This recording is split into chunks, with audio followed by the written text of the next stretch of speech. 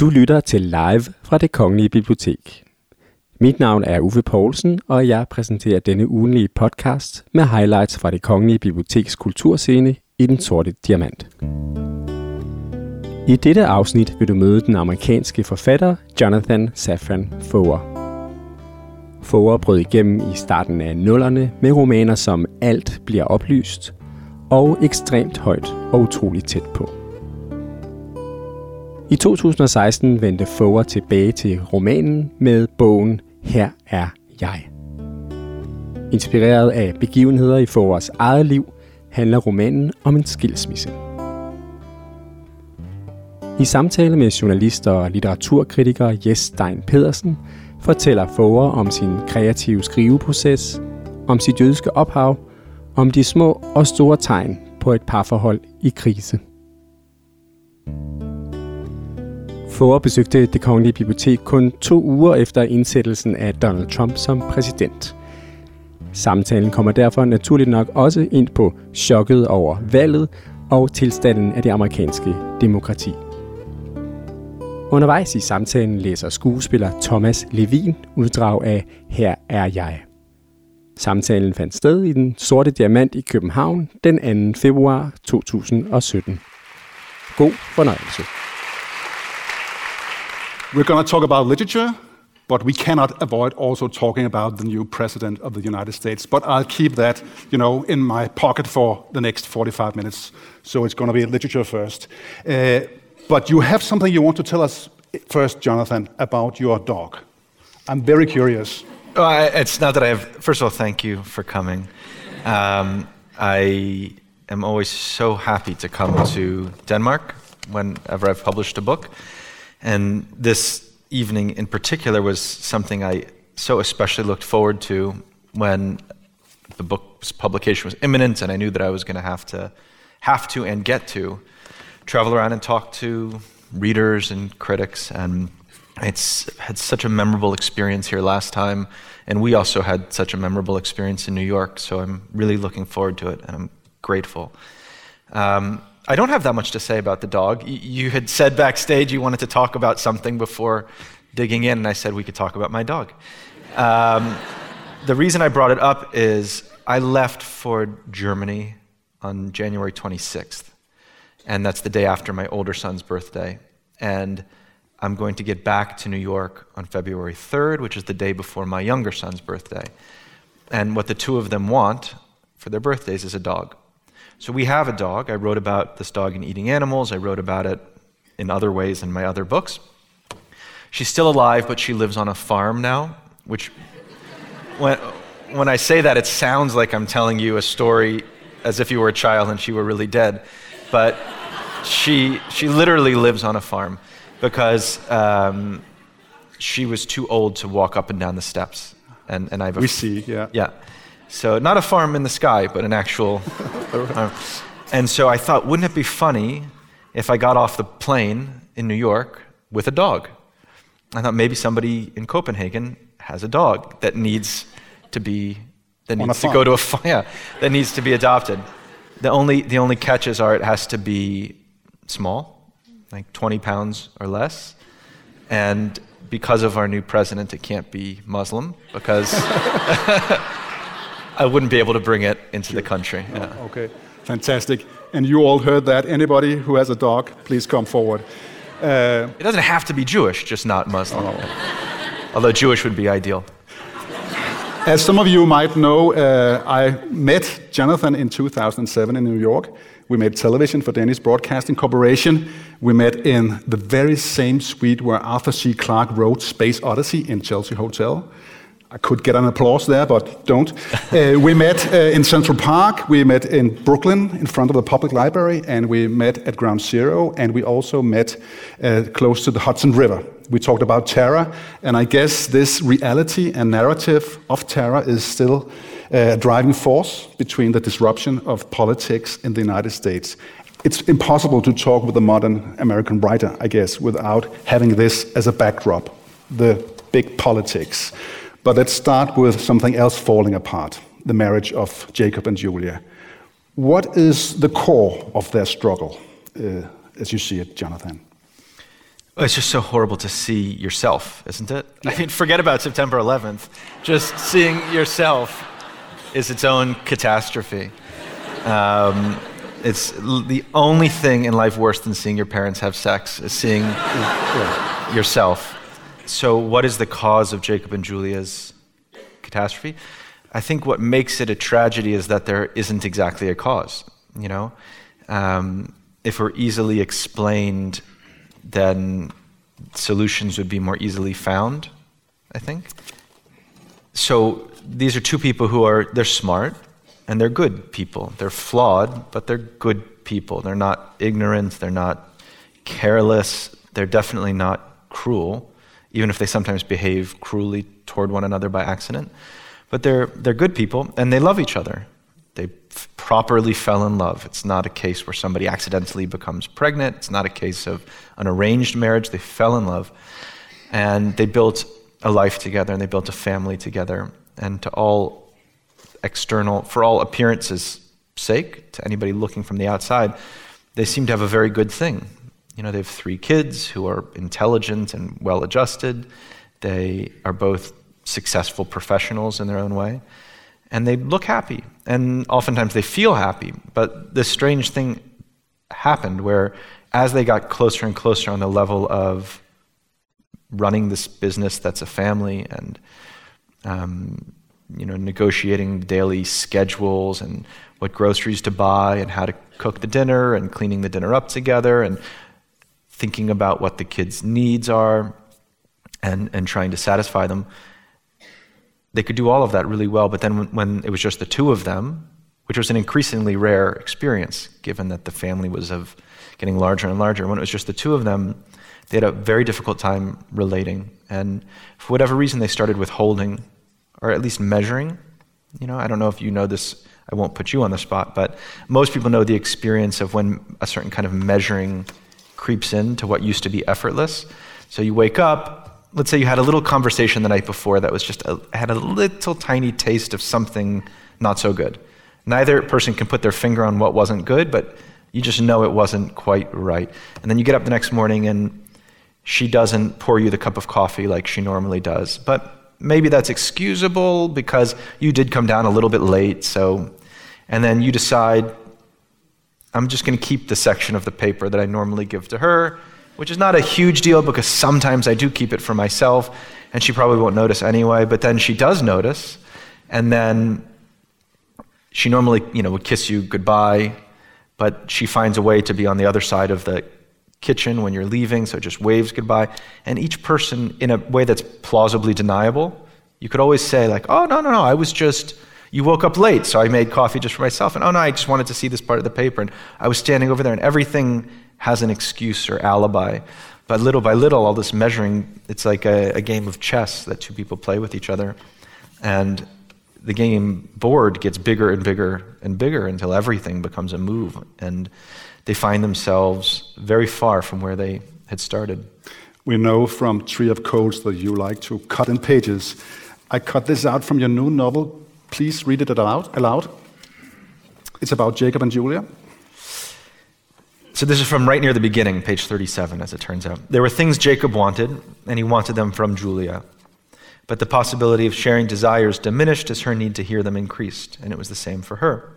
They loved each other's company and would always choose it over either aloneness or the company of anyone else. But the more, there's a word missing here. It says the more they found together, which I know is not what it says. The more they found together. Anyway, who cares? The more life they shared, the more estranged they became. Froom, that's another typo. The more estranged they became from their inner lives. I like it your way. From their inner lives. Yeah. From their inner lives. Yeah.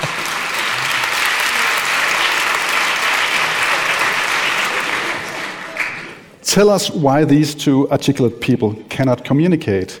I cannot understand when I read your masterful novel why can't he just say something about his sexual needs, for instance? He goes to this bathroom, he has his secret rituals, he thinks they are secret, but why can't he just say it like it is? I can only say if you really can't understand it, then you're an incredibly lucky person. And I mean that. And I think you're an incredibly lucky man in particular because it seems nearly universal among men that I know, a certain kind of embarrassment or bodily shame, or even if it's as simple as awkwardness, like things that used to be effortless between people. Like when, a couple is in their beginning, sex is just effortless. It's natural. It's just what happens. Nobody could ever trace back how it began, and nobody would feel a need to. It just happens. And then as you get older and know somebody better and better, you need to somehow figure out the mechanics of it. Like, how did that used to happen so naturally? And suddenly you have to, have a date night. Like, let's go out to a movie on Friday. Role play. Well, maybe. Yeah. Maybe. And the ability to extend, it's not that, it takes on, it becomes a problem, whether a small one or a big one. Please enlighten us or illuminate to us, the secrets of Jacob. What is he doing at the bathroom? Oh, it's so funny. You're the first person ever to ask me that. Yeah. Although actually at a reading, so Jacob, now it's like giving any time to this is going to misrepresent the novel a little bit. But anyway, we have the sexual angle here from the beginning. He takes like a suppository. I don't even know what the verb is, and I don't know if that's going to translate well either. But explaining it would be awkward. But he... You are a writer. You use imagination. You feel free. You are a poet. You can say anything here. Safe? Yeah. This is a safe, what is called safe house, right? Okay. Comfort zone. So basically Jacob has hemorrhoids, and he takes a medication, like he puts it in his body. And he and his wife can talk about their children's bowel movements. They can... But when it comes to their own bodies, certain things have to be withheld. Certain things have to be secretive. Not in any kind of grand way. And it probably didn't start out with Jacob thinking, this I can't share. It was more like, I'll just go to the bathroom, I'll do what I have to do, and then I'll rejoin Julia. So what he is doing is not sexual, it's because of hemorrhoids. Oh, yeah. I misunderstood everything. Well, there's an old saying, to a hammer, everything looks like a nail. You ever heard that? You mentioned Philip Roth. I should say, by the way, in my own defense, and perhaps to illuminate, he goes to the bathroom and puts something in his ass. Yeah. So I don't know how many people would make the same assumption. No, exactly. We'll just let that hang. You mentioned Philip Roth in your book, to jump to something not completely different. And I think he's compared to Kanye West. And Jacob really goes Portnoy at one point.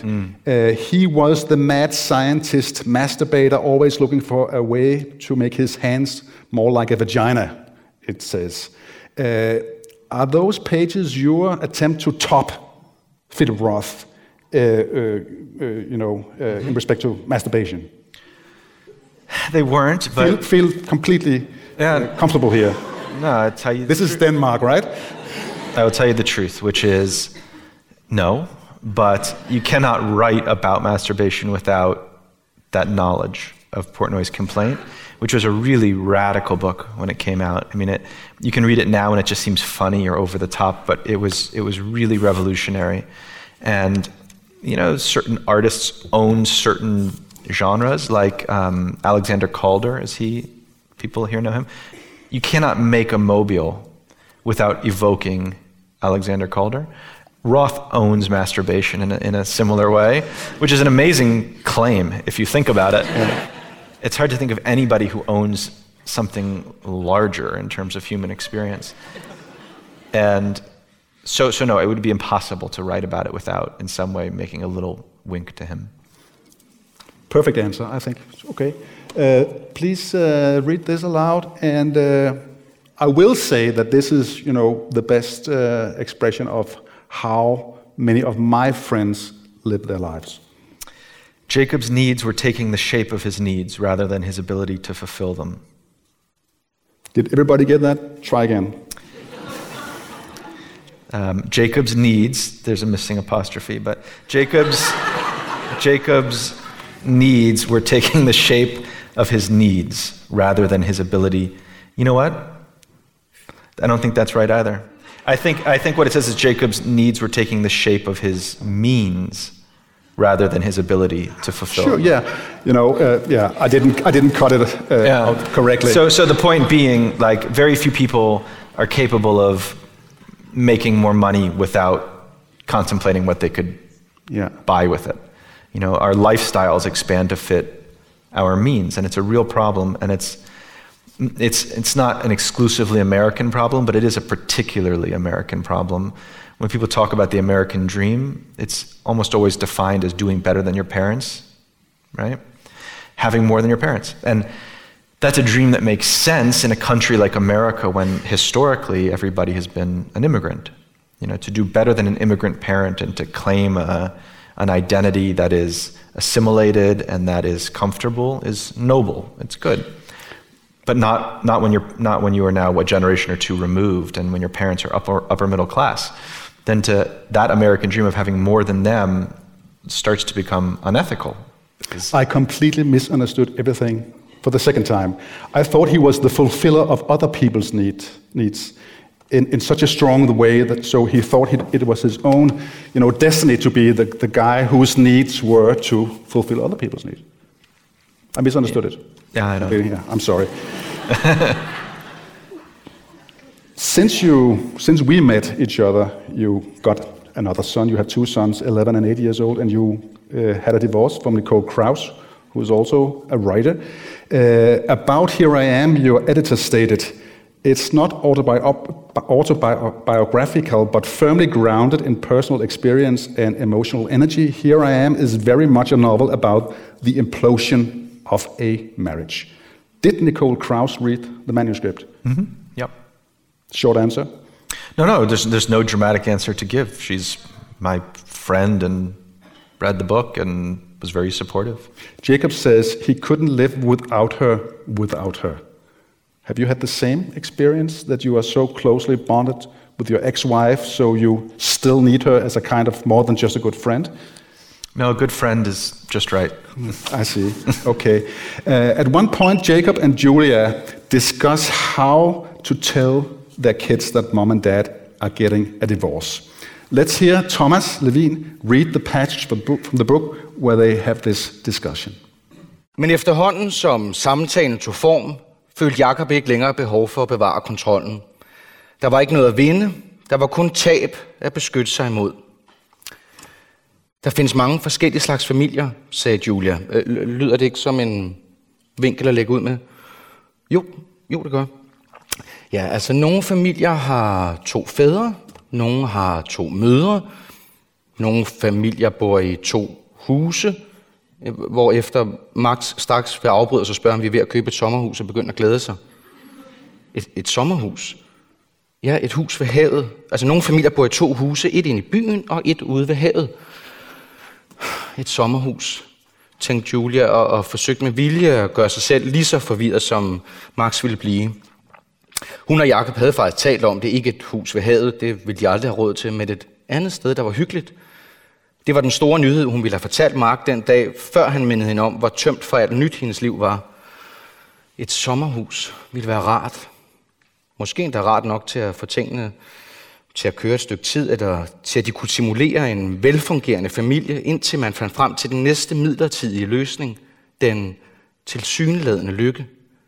Hvis de kunne opretholde en tilsyneladende harmoni, ikke over for andre, men i forhold til, hvordan de selv syntes, at livet fremstod, ville det måske være tæt nok på det at føle sig ægte lykkelig, til at få tingene til at fungere. De kunne rejse noget mere.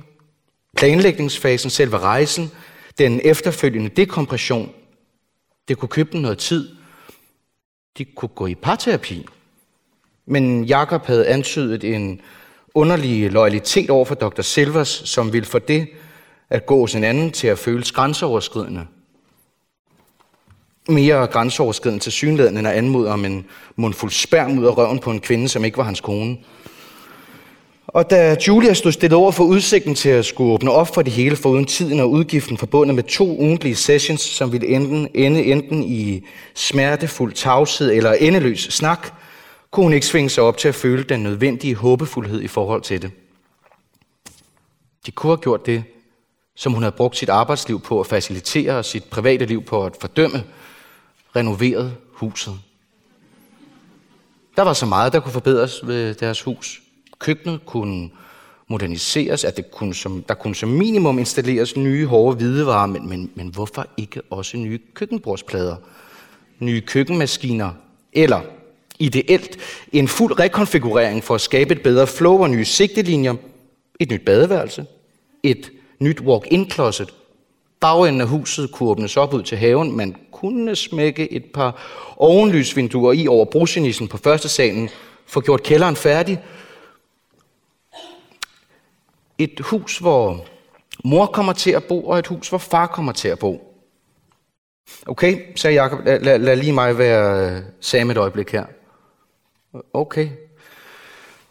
I skal begge to flytte samtidig. Det vil vi i hvert fald forsøge på, ja. Og jeg skal så slæbe mine ting frem og tilbage hver dag. Nej, vi kommer til at bo inden for gåafstand af hinanden, sagde Julia, og det bliver ikke hver dag. Er det virkelig noget, vi kan love? Altså, jeg er mig nu. Jamen, jeg synes, det er et okay løfte at afgive i situationen, og hvordan skal vi så fordele tiden mellem os? Ja, det ved jeg ikke, sagde Julia, men ikke fra dag til dag. Og hvem skal så bo her? Altså, jeg er så Sam igen. Ja, forhåbentlig en sød familie. Vi er en sød familie. Ja, det er vi. Er der en af jer, der har været utro? Jakob. Hvad? Jamen, det kunne han da ikke finde på at spørge om. Altså først og fremmest, selvfølgelig kunne han det. For det andet, så er det altså en af den slags ting, som vi, hvor usandsynligt det er, simpelthen er nødt til at have forberedt et svar på. Okay, sagde Julia, så er det lige mig, hvad jeg sagde en gang. Nå, ja, okay. Er der en af jer, der har været utro? Og hvem er jeg, spurgte Jakob. Mig eller dig? Dig. Nej. Og det er ikke det, som det handler om her. Men jeg så din telefon. Undskyld, vent. Gjorde han? Nej, det tror jeg ikke. Det tror du ikke, eller det gjorde han ikke? Nej, jeg tror ikke, han så den. Men, så hvorfor sagde du så det? Ja, fordi drengene ved ting, som vi ikke ved, at de ved. Og da han så hjalp mig med at låse den op. Undskyld, han hjalp dig med at låse den op? Jamen, jeg vidste jo ikke, hvad det var for en telefon. Og så han... nej. Fortalte du ham? Selvfølgelig ikke. Jakob vendte tilbage til at spille sig selv. Det du så, det var en ordveksling med en af de andre forfattere fra min serie. Ja, vi sendte replikker frem og tilbage til en scene, hvor to mennesker siger nogle temmelig upassende ting til hinanden. Meget overbevisende, sagde Julia som sig selv. Og ja, hvad med dig, mor? Sagde Jakob. Var du utro? Nej. Ikke med Mark Adelson? Nej. Du kyssede ham ikke til FN-spillet. Synes du, at du er særlig produktiv, Jakob? Jamen, så kom, så lad mig være dig. Dig være mig. Ja, Sam, jeg har kysset Mark til FN-spillet. Det var ikke med overlæg. Undskyld, det er et ord, jeg aldrig nogensinde ville bruge. Godt, det var ikke planlagt. Det var ikke engang specielt dejligt. Det skete bare. Jeg er faktisk ked af, at det skete. Jeg har bedt din far om at tage imod mine undskyldninger. Det har han gjort. Din far er et meget godt menneske. Ja, okay. Godt, vi har forstået det. Ja, men helt seriøst, sagde Jacob, altså, hvordan har vi tænkt os at forklare dem vores ræsonnement? Ræsonnement? De brugte aldrig ordet skilsmisse. Jacob kunne godt få sig selv til at sige det, fordi det alligevel ikke ville ske, men han havde ikke lyst til at få det frem i lyset. Julia kunne ikke sige det, fordi så sikker var hun heller ikke. Hun vidste ikke, hvor hun skulle gøre af det. Hvis Julia skulle være helt ærlig, så kunne hun ikke for alvor sige, hvad der var hendes begrundelse for at gøre det, som de ikke kunne sige. Hun var ikke lykkelig, og med en lidet overbevist om, at hendes mangel på lykke ikke lige så godt kunne være et andet menneskes lykke. Hun følte et utilfredsstillet begær i stor målestok, men det samme gjorde tilsyneladende hver anden gifte, såvel som ugifte person. Well, it seems I did not misunderstand anything. It says here on page 538, Jacob's needs were taking the shape of his needs rather than his ability to fulfill them. In the break here, Jonathan, he wrote this on my piece of paper. This copy of the book is an imposter.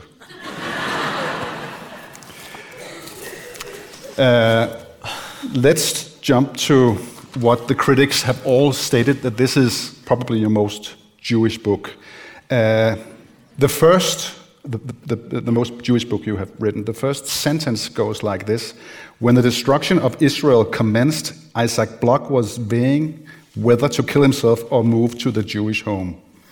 What does Israel mean to you? Well, I should say first of all that I have heard that, what you said quite a bit, that it's my most Jewish book, and it was not at all the response I was anticipating, and now I'm used to it. But in the beginning, when anybody would point out, forget about most Jewish book, but even that it had a Jewish quality, I was very surprised. I just didn't think about that at all. I thought that it had a cultural specificity, which was my own, and I was writing more than my previous two books, not autobiographically, but from my own sensibility. My first two novels had very strong first-person narrators. Alex, whose voice is practically a character unto itself, and then Oscar in the second book, who, the way that he forms sentences and pushes ideas together is such a large part of the experience of reading the book, I think. And this book is written in the third person, and so it's the first book where I felt like I was presiding over it, and I was speaking in my own voice. So it may be that I was, the reason it was so painful to see myself in that video is because I thought, oof, did I look like that? Do I talk like that? I have to remember not to do some certain things that I saw because I don't like them. And when I write in the third person, I'm unaware of what I sound like, and until it's pointed out to me. So I don't disagree that it has a lot of Jewish content. I just wasn't really aware of it, and it wasn't an intention per se. You have said about Jewishness, it's a funny conflict in my life. I'm not a joiner, but I long to be a joiner. Could you elaborate on this longing? You are a modern, secular intellectual from New York, but this longing to be a joiner, which I guess also is religious. Could you? Joe, I'm surprised I said joiner, but it just doesn't sound like a word I would use. It was an imposter interview, probably. I long to belong, maybe, or to participate, whatever the case. So much of what Judaism is, there are a lot of ways to describe it. It may have to do with an adherence to a set of Jewish laws. But there are an awful lot of Jewish people in the world who don't subscribe to that definition of Judaism. It might be believing in the Jewish God, but there are an awful lot of Jews who don't subscribe to that definition. There doesn't seem to be one shared homeland. About half of the Jews in the world live outside of Israel. There doesn't seem to be a shared language. But there is a shared history. And I think that being Jewish for a lot of contemporary Jews is to wrestle with what it means to be a continuation of a history and a tradition and a set of codes of being, whether you interpret them as laws or as literature or something in between, as I might. So being a perpetuation of that tradition does feel important to me, but that doesn't mean adhering to anything. What it actually means is engaging with it over time. So the fact of it being an open question over the course of a lifetime does not suggest you haven't found a comfortable identity. It could be that the identity is questioning over time, which to me seems very rich. Like an open question is richer in life than a question that you have an answer for, which is why often when I speak about my books, if somebody comes to me with what feels like a really deep uncertainty, not a kind of confusion or ambiguity, but I don't know why that's like that. Part of me thinks it's like this, part of me thinks it's like that. I'm just not sure. Can you tell me? I don't tell them because there's nothing to tell. There's no objective truth behind a book, but I won't tell them what I think because it's very hard to disagree with an author once you hear an author's give an interpretation. And the something that remains open for a reader is what keeps a book alive for them. Otherwise, it's just entertainment. Yeah. In the video clip with you and me at the Brooklyn Bridge, we saw you writing and drawing. And actually, you were making a little a letter to my son. You had met him some months previously, and he had a broken heart, and using this little opportunity to write and draw, you made him a letter, and I have brought it with me. Maybe we could get it up here. And it says, "Dear Nis," that's the name of my oldest son, "writing this from the base of the Brooklyn Bridge on a sunny New York afternoon. Keep your head up and don't believe in luck. Best, Jonathan." September 12th, 2007. And I always saw that as a piece of, Jewish wisdom. Don't believe in luck. Keep your head up and don't believe in luck. Is that an interpretation you can understand? And never pay retail. And never pay retail, yeah.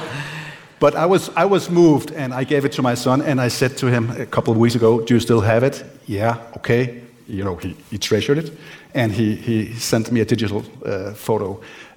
Thank you so much on behalf of my son, who is sitting here in the first row. Nis, hi. But it is Jewish wisdom, isn't it? I don't know. I actually don't know. I know that there's a Jewish imperative to do rather than to... Doing takes precedence over understanding or believing. There's an old parable about two people who are approached to give money to a charity, and they are equally rich. And one of them says, "Yeah, this sounds absolutely great. I would love to participate. I think what you're doing is wonderful. Here's $100. And they go to the second one. He says, "I don't know. This feels fraudulent to me, and I give to lots of other charities, and I'm not even sure these people you're giving to really deserve it. Shouldn't they just get jobs for themselves and pick themselves up like I did? But anyway, here's $200, go away." And the moral is the person who gives $200 is better because his effect on the world is twice as great. And what we care about is how we move through the world. It's more important the choices we make and the actions we perform than what's inside of us, which is why you're supposed to obey laws and perform rituals even if you don't know what they mean. The idea is you'll learn with time, and even if you don't, you will have at least done them. And some rituals even defy meaning.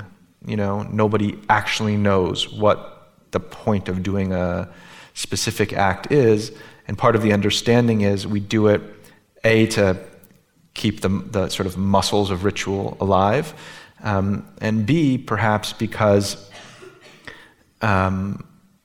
oftentimes it can keep things interesting for kids. And ultimately what Judaism is about is transmitting values. And so ritual and performance is one way of bringing people into that transmission. So not to believe in luck, I guess the luck is a word you could substitute with all other kinds of words.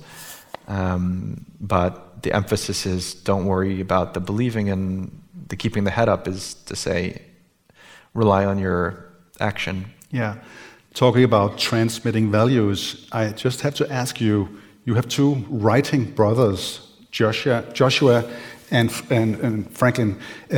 What in your upbringing made you the writing brothers, this trio who write books which are sold all over the world? Can you maybe tell us what your parents did to stimulate you to transmit values? Well, maybe it sounds ironic, or maybe it sounds like an absolute straightforward explanation, but writing wasn't important to us when we were young. And I wouldn't even say that any of the three of us wanted to be writers. And I wouldn't even say that any of the three of us exactly want to be writers presently. There are things that we love. We are driven people and willful and passionate. We are passionate about things in the world that writing facilitates. So my older brother, Frank, loves history and loves politics. He has since he was small. He had a button collection from presidential campaigns, but nobody pays you to love history. Nobody pays you to be enthusiastic about politics. You have to convert your passion into something to give yourself a kind of function in the world. And so writing was his way of doing that. My little brother loves to have certain kinds of experiences, to meet unusual people, to see unusual places, to push at the limits of what is expected in his life. But again, that doesn't make you useful in the world. It's only personally gratifying. And so he converts those experiences into this unusual form of journalism that he writes, and that becomes his trade in a way. It's the exchange for getting to have the experiences that he wants. So it's more confusing with me because what is it that I want? If writing is the vehicle, I feel that about myself as well, but it's much, much harder to put my finger on what it is that I want. Your editor, and you can correct me, Eric Shinsky said, writing for Jonathan became a way to communicate other things, wrestling with emotional questions, and in this book, political questions and family questions, not writing for writing's sake. I guess that hits the nail, right? It really does. That's perfectly put. So maybe you don't even want to be a writer, but writing is I do in the sense that way. It's how I do the other things. It's like, I took an airplane to come to Europe. I don't want to be a passenger of airplanes. It doesn't thrill me. It's not like my goal in life. But it is the best way to get to Europe. And so I not only willfully do it, I happily do it. And if they were to one day invent a better mode of transportation, I would take it. If I were to one day invent something other than a novel that was better at getting me to the places I want to be, then I would also do that. Now, that having been said, airplanes matter. It matters that they're well constructed. It matters that they're, refueled in between flights. It matters that they're tested. It matters that the pilot is experienced. If those things aren't good and proper, then it won't be a good vehicle. And it's the same with novels. It may not be that I started writing them because of a love of novels, but I do have to be very, very attentive to how I construct it and careful and thoughtful in order for it to be a good vehicle to get me to where I want to go. So I don't want to belittle my relationship to books. I love books. I'm grateful for books. There's nothing that I want to do in life more than writing. And that's the important thing, right? Yeah. What kind of book did you set out to write? Here is the result. How did you plan it? What was your ambition? I try not to have ambitions in that sense, because then the best I could do is just fulfill my ambitions, and which is only to say it's a very limited kind of life, of the things. It's like deciding that you're going to marry somebody you meet at a party. Like there are going to be a certain number of people there. I will fall in love with the one I think is best, marry that person, and as opposed to having the attitude, I'm not going to be constrained by the options in front of me. I'm going to have faith in the fact that accidents lead people to interesting places. I will be patient, and hopefully I'll find some amazing thing at some point. So when I write, if I were to have an idea in advance of it, I'd be constraining myself to that idea, and I don't have great ideas, actually. I think that what I do sometimes have a talent for is finding the right path by accident, and I've been doing it for long enough now that I know when an accidental path that might be interesting appears at the periphery. But I've written 4 book proposals, because that's just a part of being a professional writer, and I've only fulfilled one of them, which was Eating Animals, the nonfiction book. The 3 novels that I've proposed, I never wrote. And not only did I not write them, I wasn't off by a few degrees. I wasn't even close to writing them. And I have to admit, I knew when I wrote the proposals that it was unlikely that I would write those books, because I'm familiar with my own experience. There's a wonderful saying, I may have even said it when I was here years ago because I like it so much. Joseph Brodsky said the rhyme is smarter than the poet. And what he meant was, people write in verse not only because it's pretty, but because when you have to end a sentence with a word that rhymes with the one at the end of the line above, you have a problem. And the solution to a problem is more interesting than what you would have done if you had been unconstrained. And the problem of not knowing what you're writing, the problem of not being contained or held in by an outline makes it a lot harder, and it's a lot less efficient, but it allows in all kinds of interesting things to happen that are better than what you could have intended. So the way you combine the implosion of a marriage and this big catastrophe happening in Israel with, the story of 4 generations of sons and fathers, all what you have put in the book, you don't have even a vague idea in the beginning of what you will end with? Where did you start writing? What part of the novel did you start writing? It's hard to say. There is a chapter in the book called the Bible, which is when Jacob keeps he was once maybe a novelist. It's not exactly clear. I think he wrote 1 book, and then for the last long time he's been working on a TV show that he just doesn't care about. He's on a long table of writers, and he's not proud of it, but it pays him well, and it's his job. But he secretly has been writing a TV show about his family, which he can't share because it would be too great a betrayal, or just because he's too scared of admitting that this is what he cares about. So he's been writing what's called a Bible, which is a kind of almost like a how-to manual for the future actors in the show, how to play anger, how to play jealousy. Why did I mention that? Oh, I know why. Because you would probably think that was the last thing I wrote for this book. It feels like a stylistic appendix almost. It was actually the first thing I wrote for the book. I'd been working on a story in that form for maybe 10 years, having no idea that I had a character who was Jacob. There was no Jacob. Having no idea that it was being written for a TV show.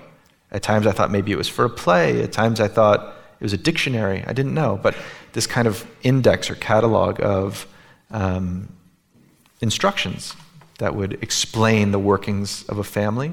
I've actually published a few stories along the way that were different versions of it. I published a story in the New Yorker maybe 10 years ago called A Primer for the Punctuation of Heart Disease, which is all about different kinds of typography that would help explain how a family communicates. So that idea was something I was working on, although it's very hard to point to that and say that was the beginning of this novel, because that was nothing in a way. It had no characters, it had no plot, it had no home inside of a larger atmosphere. But it was the earliest writing that I did for this. You are 1 out of 3 brothers in the book. You also have 3 brothers, and you have 2 sons yourself. How did it affect your writing, not just the style, but of course the content, that you are now a father of 2 sons? You're not just this autonomous artist living a free life. You really sense this, and this is maybe also a story about 2 writers from your personal life who suddenly have these intruders, kids, all the time. How did you being a father affect this whole project? It's a more mature book than your earlier books, of course. I don't know how it did. I really don't know. You don't have a notion? I don't. I can answer the question, but I'm not sure it would be an honest answer. I just don't know. I know that being a father has influenced every single thing in my life. So it has also influenced my writing in a kind of ultimate way. But I don't really know what that means. I can tell you that I don't, make observations of my kids and then transcribe them into books. I can tell you that a large... I just don't know. And there is an obvious answer, which is it's affected everything, and I never would have written this book if I weren't a father, and it's changed the things I feel and the depth of my feelings, but I just don't really know if that's true. And I don't know that it's true that I wouldn't have written this book without children. I don't know. Tell us briefly about Sam before Thomas reads a passage aloud. Well, here's a case where I can tell you exactly when I started writing him, and it's very rare that I can do that. I was in Malibu, in California, and I had rented a house with a couple of friends just to get away and do something different, just to be outside of the world for a little bit. And it overlooked the ocean, and I tried to put aside a little bit of time every day to write. And I was sitting on a sofa, and I just started to write Sam. I can't explain why. I don't know where it came from. But I remember the feeling very, very well of starting to write about his little particularities, the way, I don't think he's going to read this now, but the way that he wears clothing and how nothing quite fits, and his relationship to his body, to awkwardness, to language, to girls, to his parents.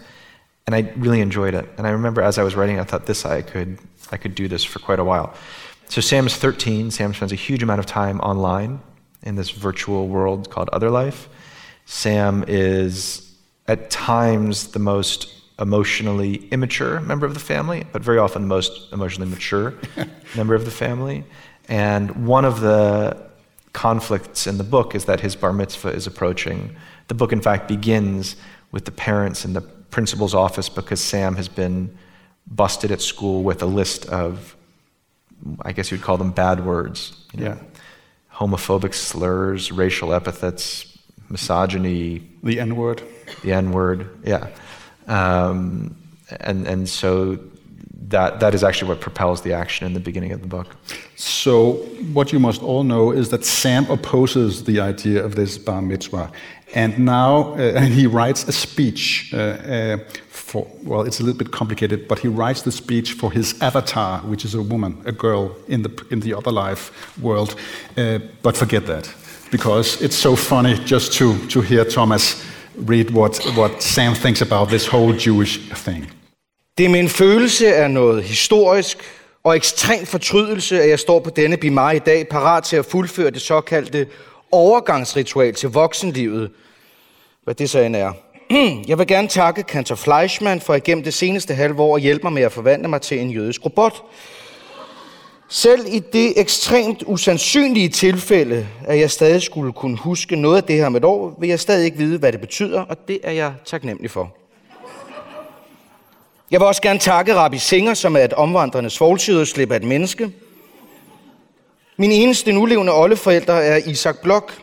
Min far sagde, at jeg var nødt til at gøre det her for hans skyld, noget som min oldefar aldrig nogensinde selv har bedt mig om. Der er ting, som han har bedt mig om, såsom ikke at blive tvunget til at flytte hen på de jødiske plejehjem. Min familie går meget op i at gå op i ham, men ikke nok til rent faktisk at mene det. Jeg forstår ikke et ord af det, jeg skal læse op her i dag, men lige den ting forstår jeg. Jeg vil gerne sige tak til mine bedsteforældre, Irv og Deborah Blok, for at være gode forbilleder i mit liv og altid tilskynde mig til at kæmpe lidt mere for det, grave lidt dybere, blive rig og sige de ting, jeg gerne vil sige, når jeg vil sige dem.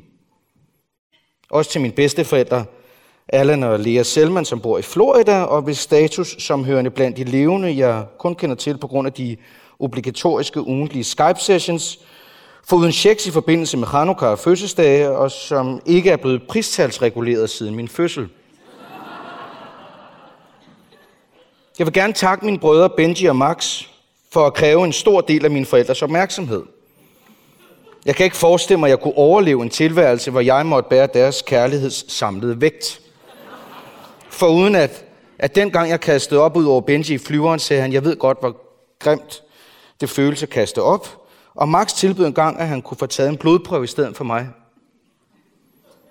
Hvilket bringer mig frem til mine forældre, Jakob og Julia Blok. Sandheden er den, at jeg ikke ville have en bat mitzvah. Heller ikke bare en lille del af mig. Ikke om jeg så fik alle de obligationer, der findes i hele verden. Vi havde samtaler om det under påskud af, at bat mitzvahen i sidste ende var mit eget valg. Det var alt sammen et komediespil.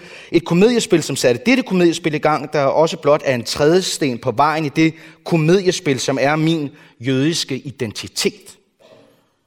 Hvilket helt og dels bogstaveligt talt betyder, at uden dem ville vi ikke være her i dag. Jeg bebrejder dem ikke for at være dem, de er, men jeg bebrejder dem for at bebrejde mig for at være den, jeg er. Det må være tak for nu. Mit afsnit fra Toraen er Vayera. Det er et af de mest kendte og studerede afsnit i Toraen, og man har sagt til mig, at det er en stor ære at skulle læse den. Set i lyset af min totale mangel på interesse for Toraen, ville det have været bedre at give den til en knægt, som var ægte interesseret i det her pis, hvis en sådan knægt overhovedet eksisterer, og i stedet givet mig det de mere ligegyldige afsnit, så som reglerne for at omgås menstruerende spedalske. I det mindste er alle så lige meget til grin her. En ting til. Del af den fortolkning, som nu følger, har jeg hugget fra andre. Heldigt at jøder kun tror på kollektiv afstraffelse. Okay. Historien om Gud, der prøver Abraham, lyder sådan her. Efter disse begivenheder satte Gud Abraham på prøve og sagde til ham, Abraham, han svarede, se, her er jeg. De fleste mennesker går ud fra, at prøven er det, som derefter følger. Gud beder Abraham om at ofre sin søn Isak, men jeg tror, at det også kan læses, som om prøven var der, hvor han kaldte på ham. Abraham sagde ikke, hvad vil du? Han sagde ikke ja. Han svarede med en erklæring, her er jeg. Hvad det end er, Gud vil eller har brug for, så er Abraham fuldt og helt til stede for ham, uden betingelser eller forbehold, og uden at der er brug for en forklaring først. Selve ordet henini, her er jeg, kommer igen 2 andre gange i samme tekstafsnit. Da Abraham fører Isak op ad Moriabjerget, går det op for Isak, hvad det egentlig er, de laver, og hvor fucked up det er. Han ved, at han skal ofre, som alle børn ved det, når det skal til at finde sted. Der står, der sagde Isak til sin fader, Abraham, min fader. Han svarede, her er jeg, min søn. Der sagde han, her er ilden og brændet, men hvor er dyret til brændeoffret? Abraham svarede, Gud vil selv udse sig dyret til brændeoffret, min søn. Isak siger ikke fader, han siger min fader. Abraham er far til hele det jødiske folk, men han er også Isaks far, hans personlige far. Og Abraham siger ikke, hvad vil du? Han siger, her er jeg. Da Gud kalder på Abraham, er Abraham fuldt og helt til stede for Gud. Da Isak kalder på Abraham, er Abraham fuldt og helt til stede for sin søn. Men hvordan kan det være muligt? Gud beder Abraham om at dræbe Isak, og Isak beder sin far om at beskytte ham. Hvordan kan Abraham være 2 fuldkommen modsatrettede ting på én gang? Hineni optræder en gang mere i historien på dens mest dramatiske tidspunkt. Da de nåede til det sted, Gud havde sagt til ham, byggede Abraham der et alter og lagde brændet til rette. Så bandt han sin søn Isak og lagde ham på alteret oven på brændet, og Abraham greb kniven og rakte hånden ud for at slagte sin søn. Der råbte Herrens engel til ham fra himlen, Abraham, Abraham. Han svarede, her er jeg. Der sagde englen, ræk ikke din hånd ud mod drengen og gør ham ikke noget. Til nu ved jeg, at du frygter Gud, og han ikke sparer din søn, din eneste, for mig. Abraham spørger ikke, hvad vil du? Han siger, her er jeg. Mit bar-mitzvah-afsnit handler om mange ting, men jeg tror, at det primært handler om, hvem vi er der fuldt og helt for, og hvordan det mere end noget andet er det, som definerer vores identitet. Min oldefar, som jeg nævnte tidligere, har bedt om hjælp. Han vil ikke flytte på det jødiske plejehjem, men ingen i familien har svaret ved at sige, her er jeg. I stedet har de forsøgt at overbevise ham om, at han ikke engang selv ved, hvad der er bedst for ham, og at han ikke engang selv ved, hvad han vil. I really like Sam. He is almost as charming as Oscar. Is it right? Yeah. Let's jump to the United States right now. Let me start with Salman Rushdie. I interviewed him just before Brexit. He called himself a transplant, referring to his origin in India, his life in Britain, and his present life in New York City. And he also praised the bicultural writers in America for bringing their culture into the US and into American literature. And he said, it is very rewarding. Americans have traditionally not known so much about the rest of the world. Whereas Pakistan, whereas Denmark, the new generation of writers show American readers the world as it looks beyond America's shores. It is hugely rewarding for culture. I wonder what culture he was referring to. It is hugely rewarding for culture. For American culture? Who is culture? Midwest culture? The liberal culture of New York? Writers and its intellectuals? Do you think the average American think it is hugely rewarding with the bilingual writers pointing to the rest of the world? Well, culture reaches people explicitly and implicitly. You know, you can work in translation can be read by an intellectual in New York who mentions it to a friend who is a photographer, let's say, who is taking a photograph of a hip-hop artist who likes the line that he overheard and puts it in a song. And some kid in Bogota is wearing a New York Knicks jersey and singing that lyric. It's American culture moves in and moves out. You know, it's despite how divided the citizenry is, the culture is very interwoven.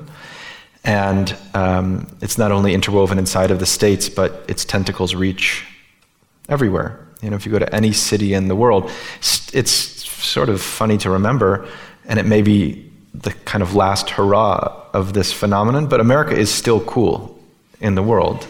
It is, in the sense of the kinds of clothes young people wear, the kinds of music young people listen to, the kinds of movies that people go see in theaters. There's no reason to take for granted that that will always be the case, but for as long as it is the case, the culture of America is a global culture, or it's globally important. So whatever finds its way in is going to find its way back out again, and culture comes to us almost always invisibly. I can't tell you, and forget about the difference between an intellectual in New York and somebody living in the Midwest. There's so many things that have been pointed out to me in my books, illusions that I was unaware of, and yet they were clearly correct. Exactly. Somebody will say, you quoted this thing here, I thought it was so fascinating. Say, I didn't read the thing you're talking about, I don't know what you're talking about.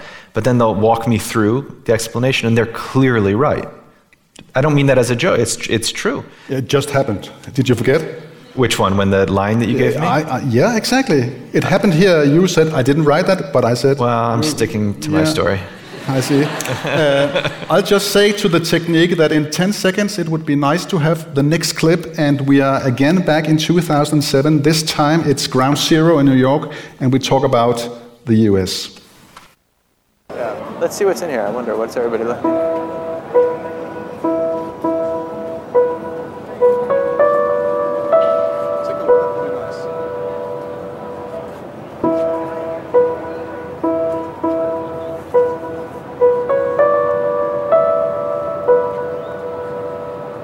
Jonathan, there's a lot of patriotism, classic patriotism down here. What is patriotism for you? It's a good question. Patriotism, for me, is actually something very private in a sense. I mean, it's the pride of living in a place in which people can mind their own business and do whatever they want. And I can think one thing very strongly and pursue my own ideas about how to live, while being next door to somebody who's doing something exactly antithetical. And, in a way that's the shame of part of, it's tied into the response after September 11th was this idea that you're either with us or you're against us, or all Americans must now stand as one. In my perfect America, everyone's disagreeing with one another very loudly and peacefully, and going home and carrying on his own life, his own ambitions. 10 years ago, a lot of things changed in the US. You talk about patriotism. Could you just briefly tell us how people reacted in your environment, your friends, when this thing happened in November?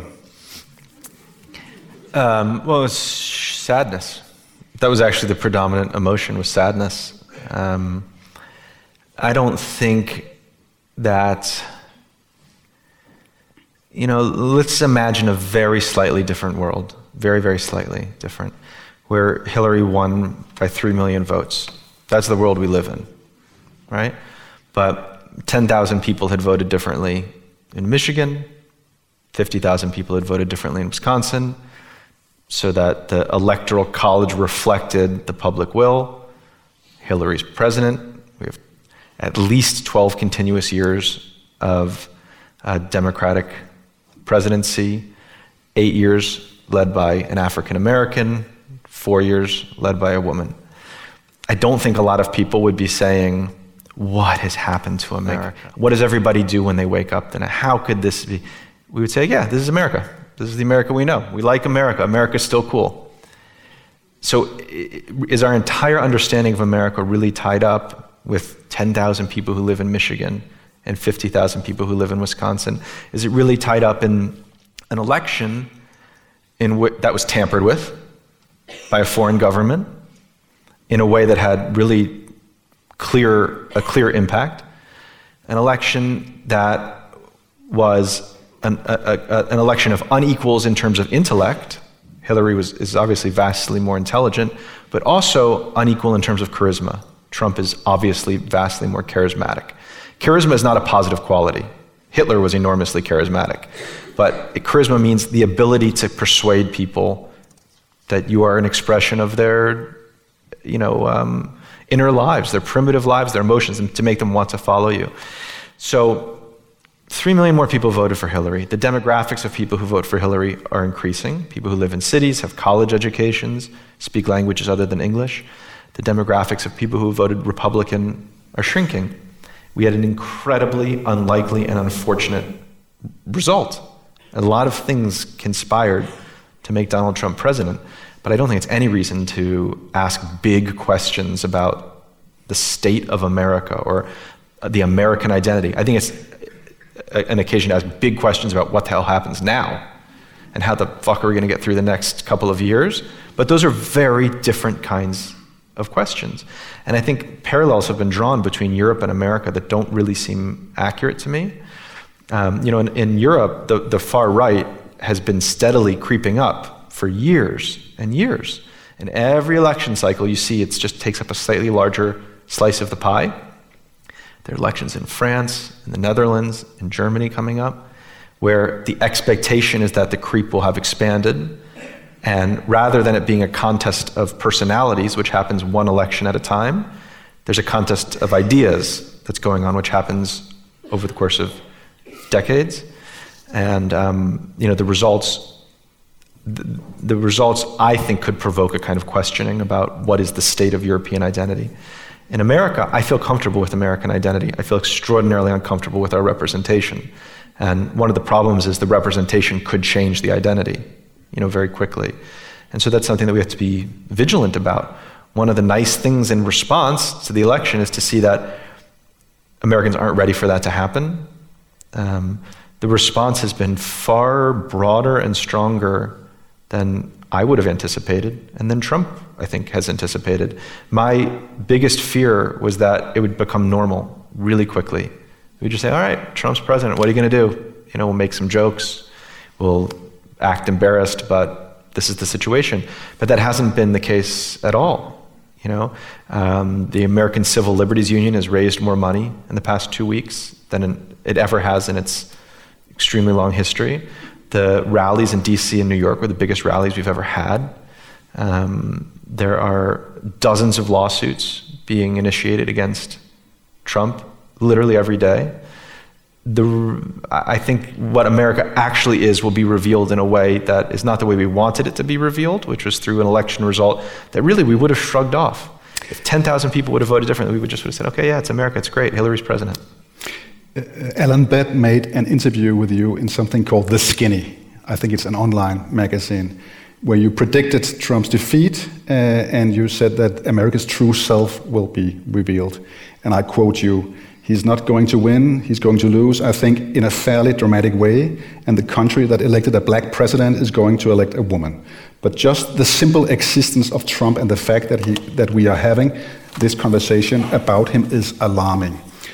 How could the intellectuals, the pundits, how could everybody be so wrong? What didn't you see, people like you, New Yorkers, broad-minded, transplants, bilingual, bicultural, what didn't you see about what was happening in the part of the world far away from the coasts, in the world where people maybe still live in the industrial world, where they long for jobs and security, safety? What did the privileged people don't see? I think we saw it.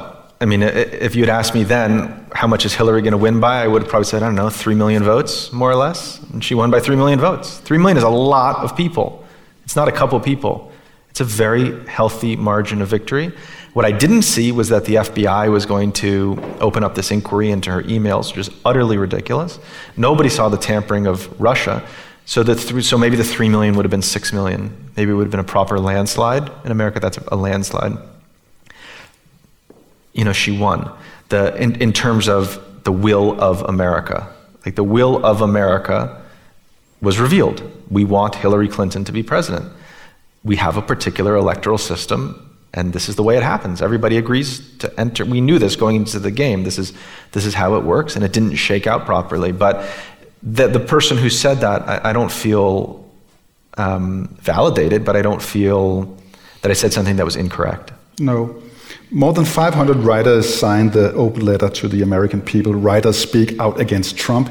It was people like Junot Díaz, Stephen King, Richard Russo, Jennifer Egan, Amy Tan, Dave Eggers, Rita Dove, Michael Chabon, Nicole Krauss, Jonathan Lethem, David Vann, a lot of people. But you didn't. You didn't sign it. Why not? I just don't really check email. I know that sounds ridiculous, but it's actually true, and my publishers can testify to that. So can my former friends. I just don't. I don't check email. It's my form of resistance. But I would have happily signed it if that's what you're asking me.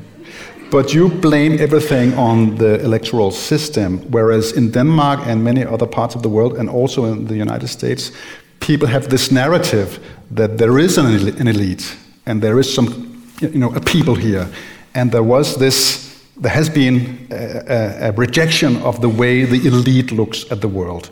If you take the Democratic Party, Obama's party, some would say that they were interested in identity politics, gender politics, LGBT, stuff like that, postmodern, sophisticated lifestyle issues, whereas they should have concentrated on an old industrial agenda, the agenda that Trump recognizes.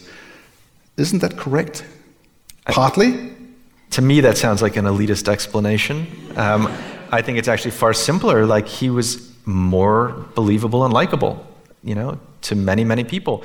Everybody knew this going into the election. Hillary is unlikable. It's hard to say, and not to me, but to the general. I happen to think she would have been great. I think she is great. But we all knew, the numbers were clear from the beginning, that she is unlikable. I went to Pennsylvania to a swing district on election day and knocked on doors. And the party just sends you to likely Democratic voters.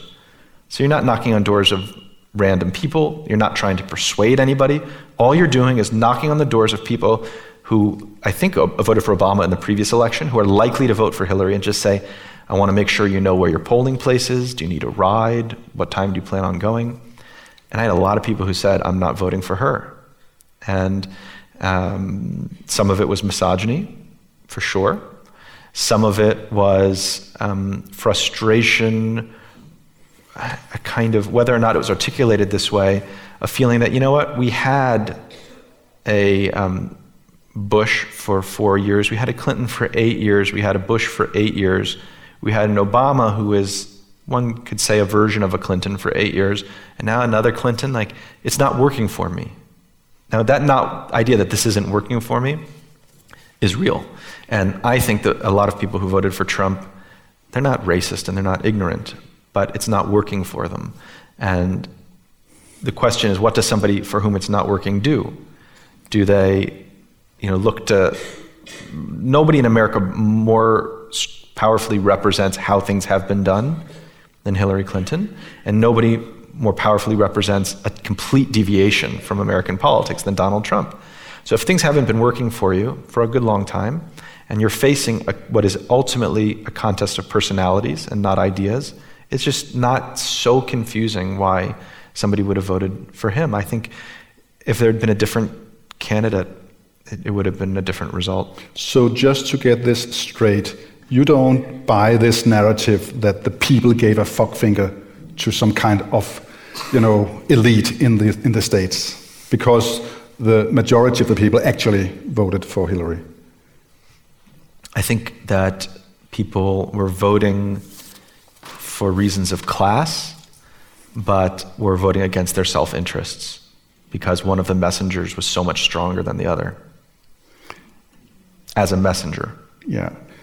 I know you are a writer and an author, but I can't stop asking this kind of question that I will ask you now. I can't stop asking writers this more sociological kind of question. So now, I want you to be an oracle.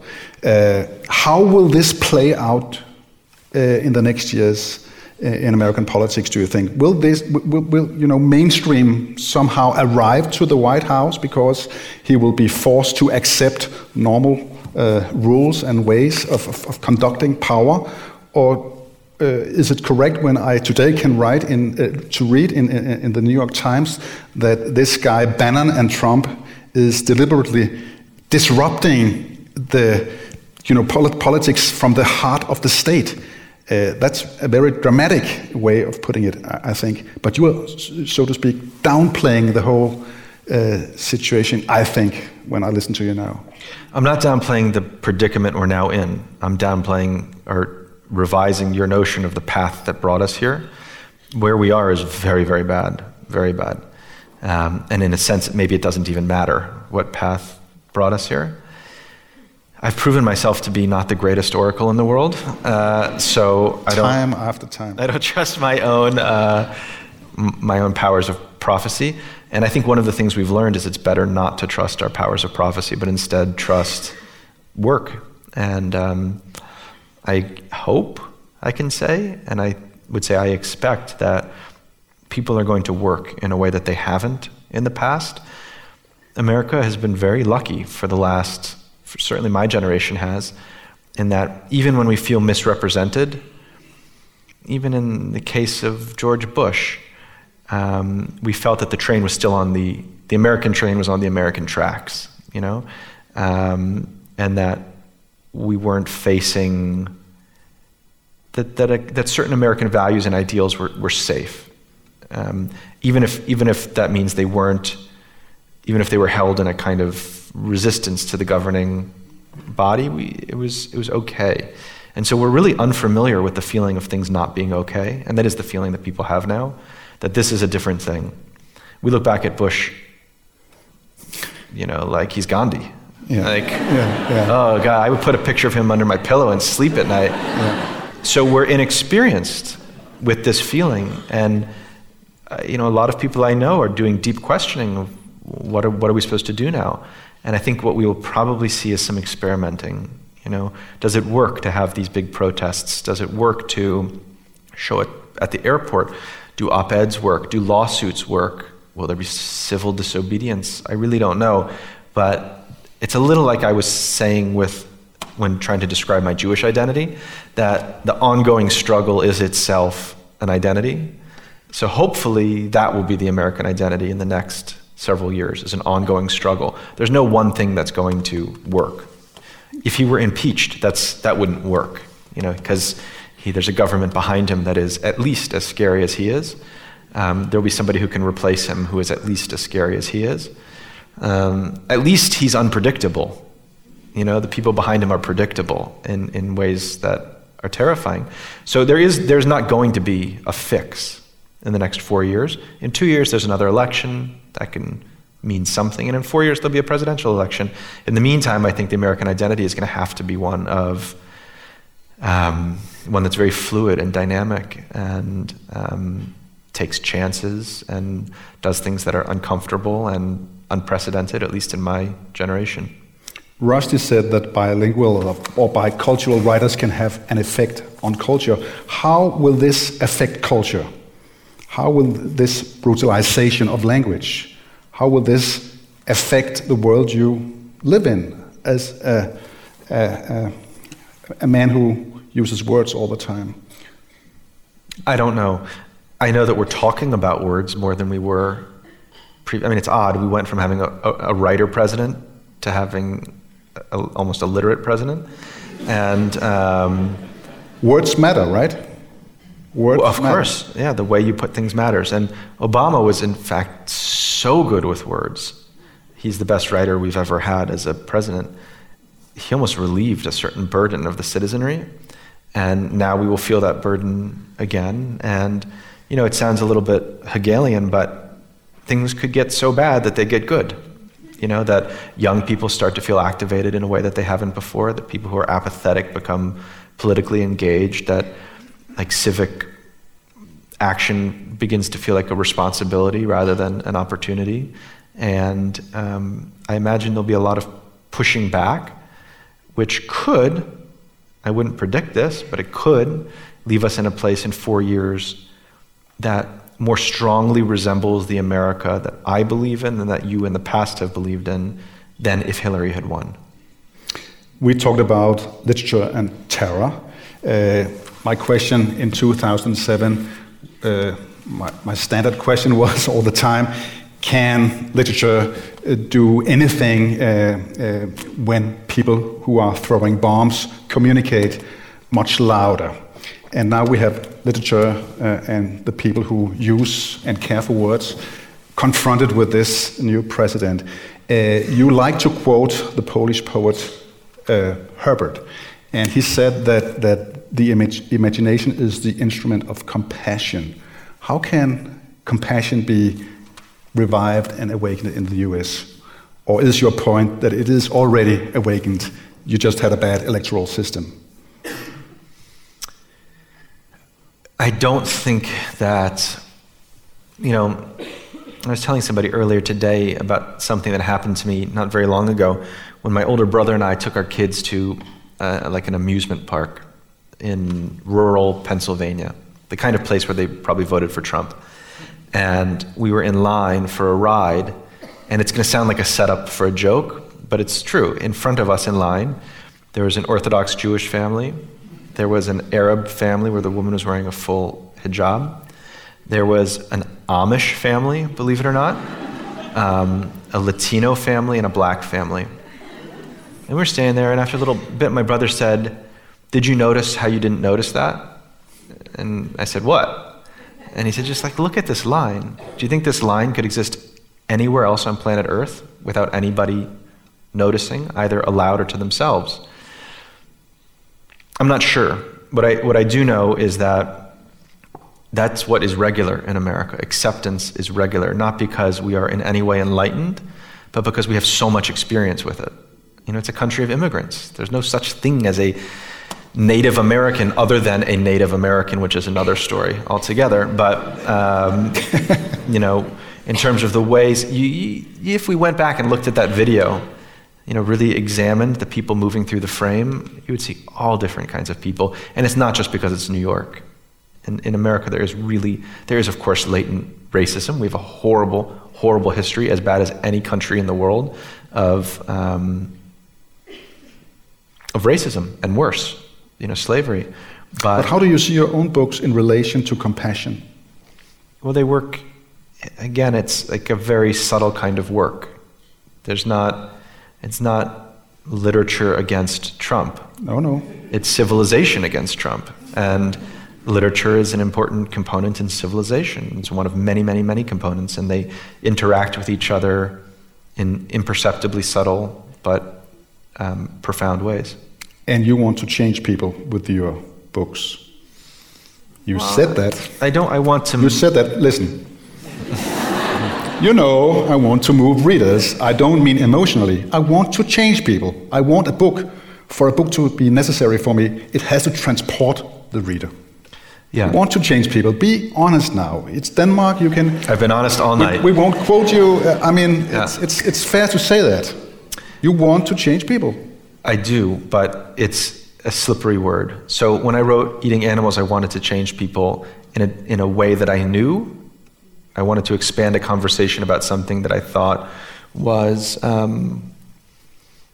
that we have a blind spot for, or that we found too many ways to ignore. With my novels, I have every bit as strong a desire to move and change people. But there's a really crucial difference, which is why I sort of balked when you said it, which is there is not a specific direction or way in which I want to change people. The books that have meant the most to me. So, I've had people come up to me and say, "Your book changed my life." I have gone up to writers and said, "Your book has changed my life." If I were to ask them how, I doubt they'd be able to tell me. And if I were to be asked how, I doubt I'd be able to put it into words, which is part of what makes the change so rich, It's resonant, it happens over time, it is open rather than closed. I think it has something to do with being reminded that we're alive and that we live finite and singular lives. That's, I think, the greatest function of art. People who remember that they're alive and who remember that they live finite and singular lives are better people. It is forgetting that we're going to die that leads us to all kinds of bad behavior, that leads us to a lack of empathy and compassion, that leads us to selfishness and consumption.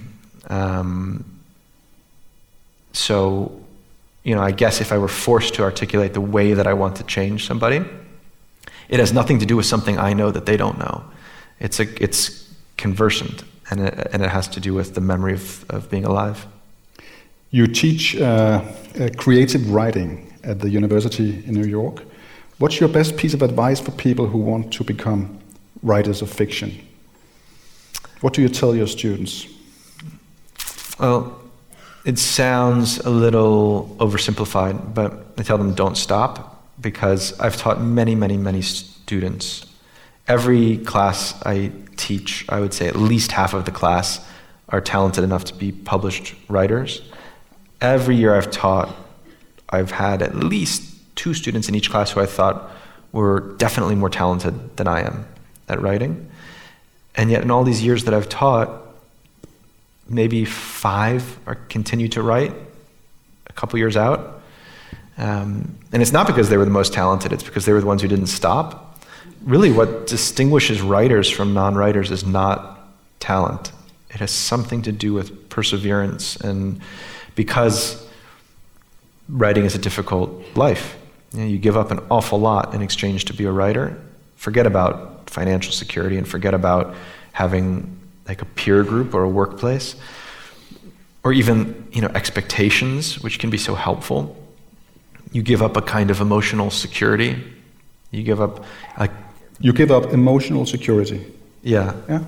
You give up a kind of lie that you know yourself in exchange for a deeper self-knowledge, but the journey toward that self-knowledge is very, very scary, because oftentimes, blank pages just don't want to be filled. And if you believe, like I do, that writing has something to do with humanity, like the quality of humanity, the experience of being a human, if without a boss, without expectations, without constraints, only total freedom, what I put on the page doesn't feel full to me, then the problem is my own humanity. I talk myself into the idea that it's not a problem of translation. It's a problem of the material, the starting material. So it's easy to want to stop, and I want to stop all the time, and Salman Rushdie wants to stop, and every writer I know wants to stop, but some don't stop. It's the same thing with marriage, with Jacob and Julia in the book. Why is it that why do some couples stop and others not stop? What makes a successful couple, successful marriage? I don't actually think it's that I don't think it's love, or it's not that 2 people are more compatible with each other, or have stronger feelings for each other, or are less defensive when they have an argument. I think it's some people choose to have, there's a chapter in the book, one of the large sections is called Not to Have a Choice is Also a Choice. So Jacob and Julia allow falling apart to be a choice. And once you allow it into the sort of spectrum of choices, most people take it. Just as if you allow stopping writing to be a choice, most people stop. So the secret is, how do you not let it be a choice? Because if it's not a choice, then everything that remains is in a different version of working. And people who work ultimately succeed. George Harrison's wife was asked, how did you stay married for 50 years? And she said, by not getting divorced. And that is the wisest piece of marital advice I've ever heard. It's 5 minutes past now. It's 25 minutes to 10. We have to stop, but I feel, Lise, that we could continue the rest of the night, because now we are getting somewhere. But I'll end with the way you correct Prince Hamlet of Denmark in your novel, because you have this little line here. Oh, not again. Yeah, please. If you can read it correctly. And maybe you could also add, so people go home in the right, stimmung, some little point. How can they use this piece of advice in their lives? Jonathan Safran Foer. I thought we had such a good end 5 minutes ago. I knew what time it was. I built to this climax. Stopping. I said something that I think had some point. Please read aloud Okay. what I have framed here.